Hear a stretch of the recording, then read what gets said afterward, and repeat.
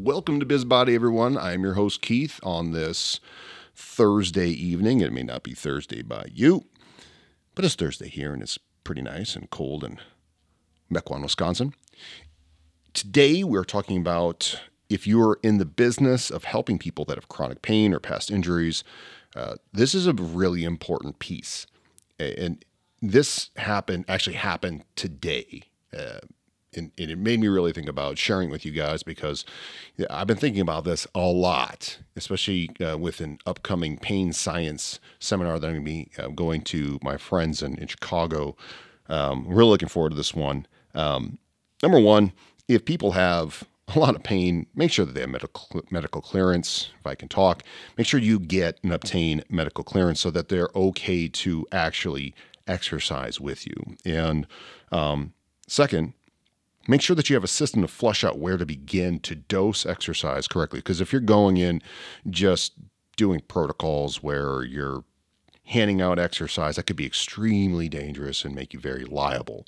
And this idea came from a situation that happened today. And what happened was I was interviewing a client to a potential client, right, a prospect on starting, and it was really, really unique. It was really awesome. So we were talking about pain, and I asked him, do you know how many people, or what the literature shows for how many people have disc problems or spinal problems and have no symptoms, or asymptomatic?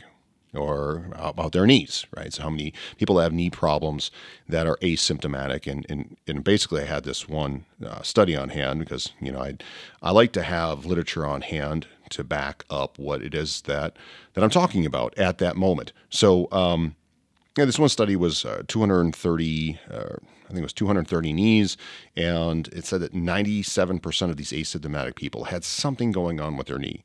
So the idea that there is a structural problem that leads to a specific pain in a local area that may be true, and there may be no correlation at all at times, which is really interesting. And what I thought, we were talking about this, I'm like, isn't it interesting if that were true, if that area that was damaged or supposedly damaged because you took a scan of it or whatnot. So say like, you have a hip, an arthritic hip, and overall it's giving you problems.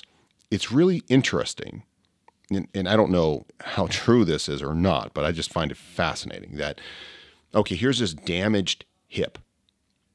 To fix it, you're going to slice open the skin to damage it further. You then saw off the bone, you wool-peen hammer a prosthetic in there, drill and screw in another piece, and then lay down stuff and sew it back up, which means that the structure is permanently damaged. But yet, some people feel better, and some people don't. So it's like, well, why do people feel better then? If that structure was permanently deformed, how come when people deform it further and supposedly fix it, that there's any change at all? Because it's been permanently deformed like it was permanently deformed before. You'd still feel an amazing amount of pain unless there's something more to it, right? Something even more to it. And it was funny because when I sat down with this prospect, he actually cited a couple of those studies for me because he was a litigator, and he brought some of that research into the courtroom to prove cases for him, which was even more interesting.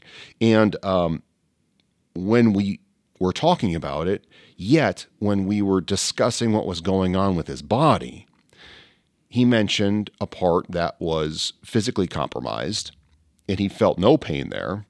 And then a part that was scanned, that was insinuated to be compromised, where then the pain would be generated locally from that spot. So he's like, well, I got this abdominal thing going on, and I didn't feel any of it. I'm like, well, it's interesting because the abdominal region was compromised.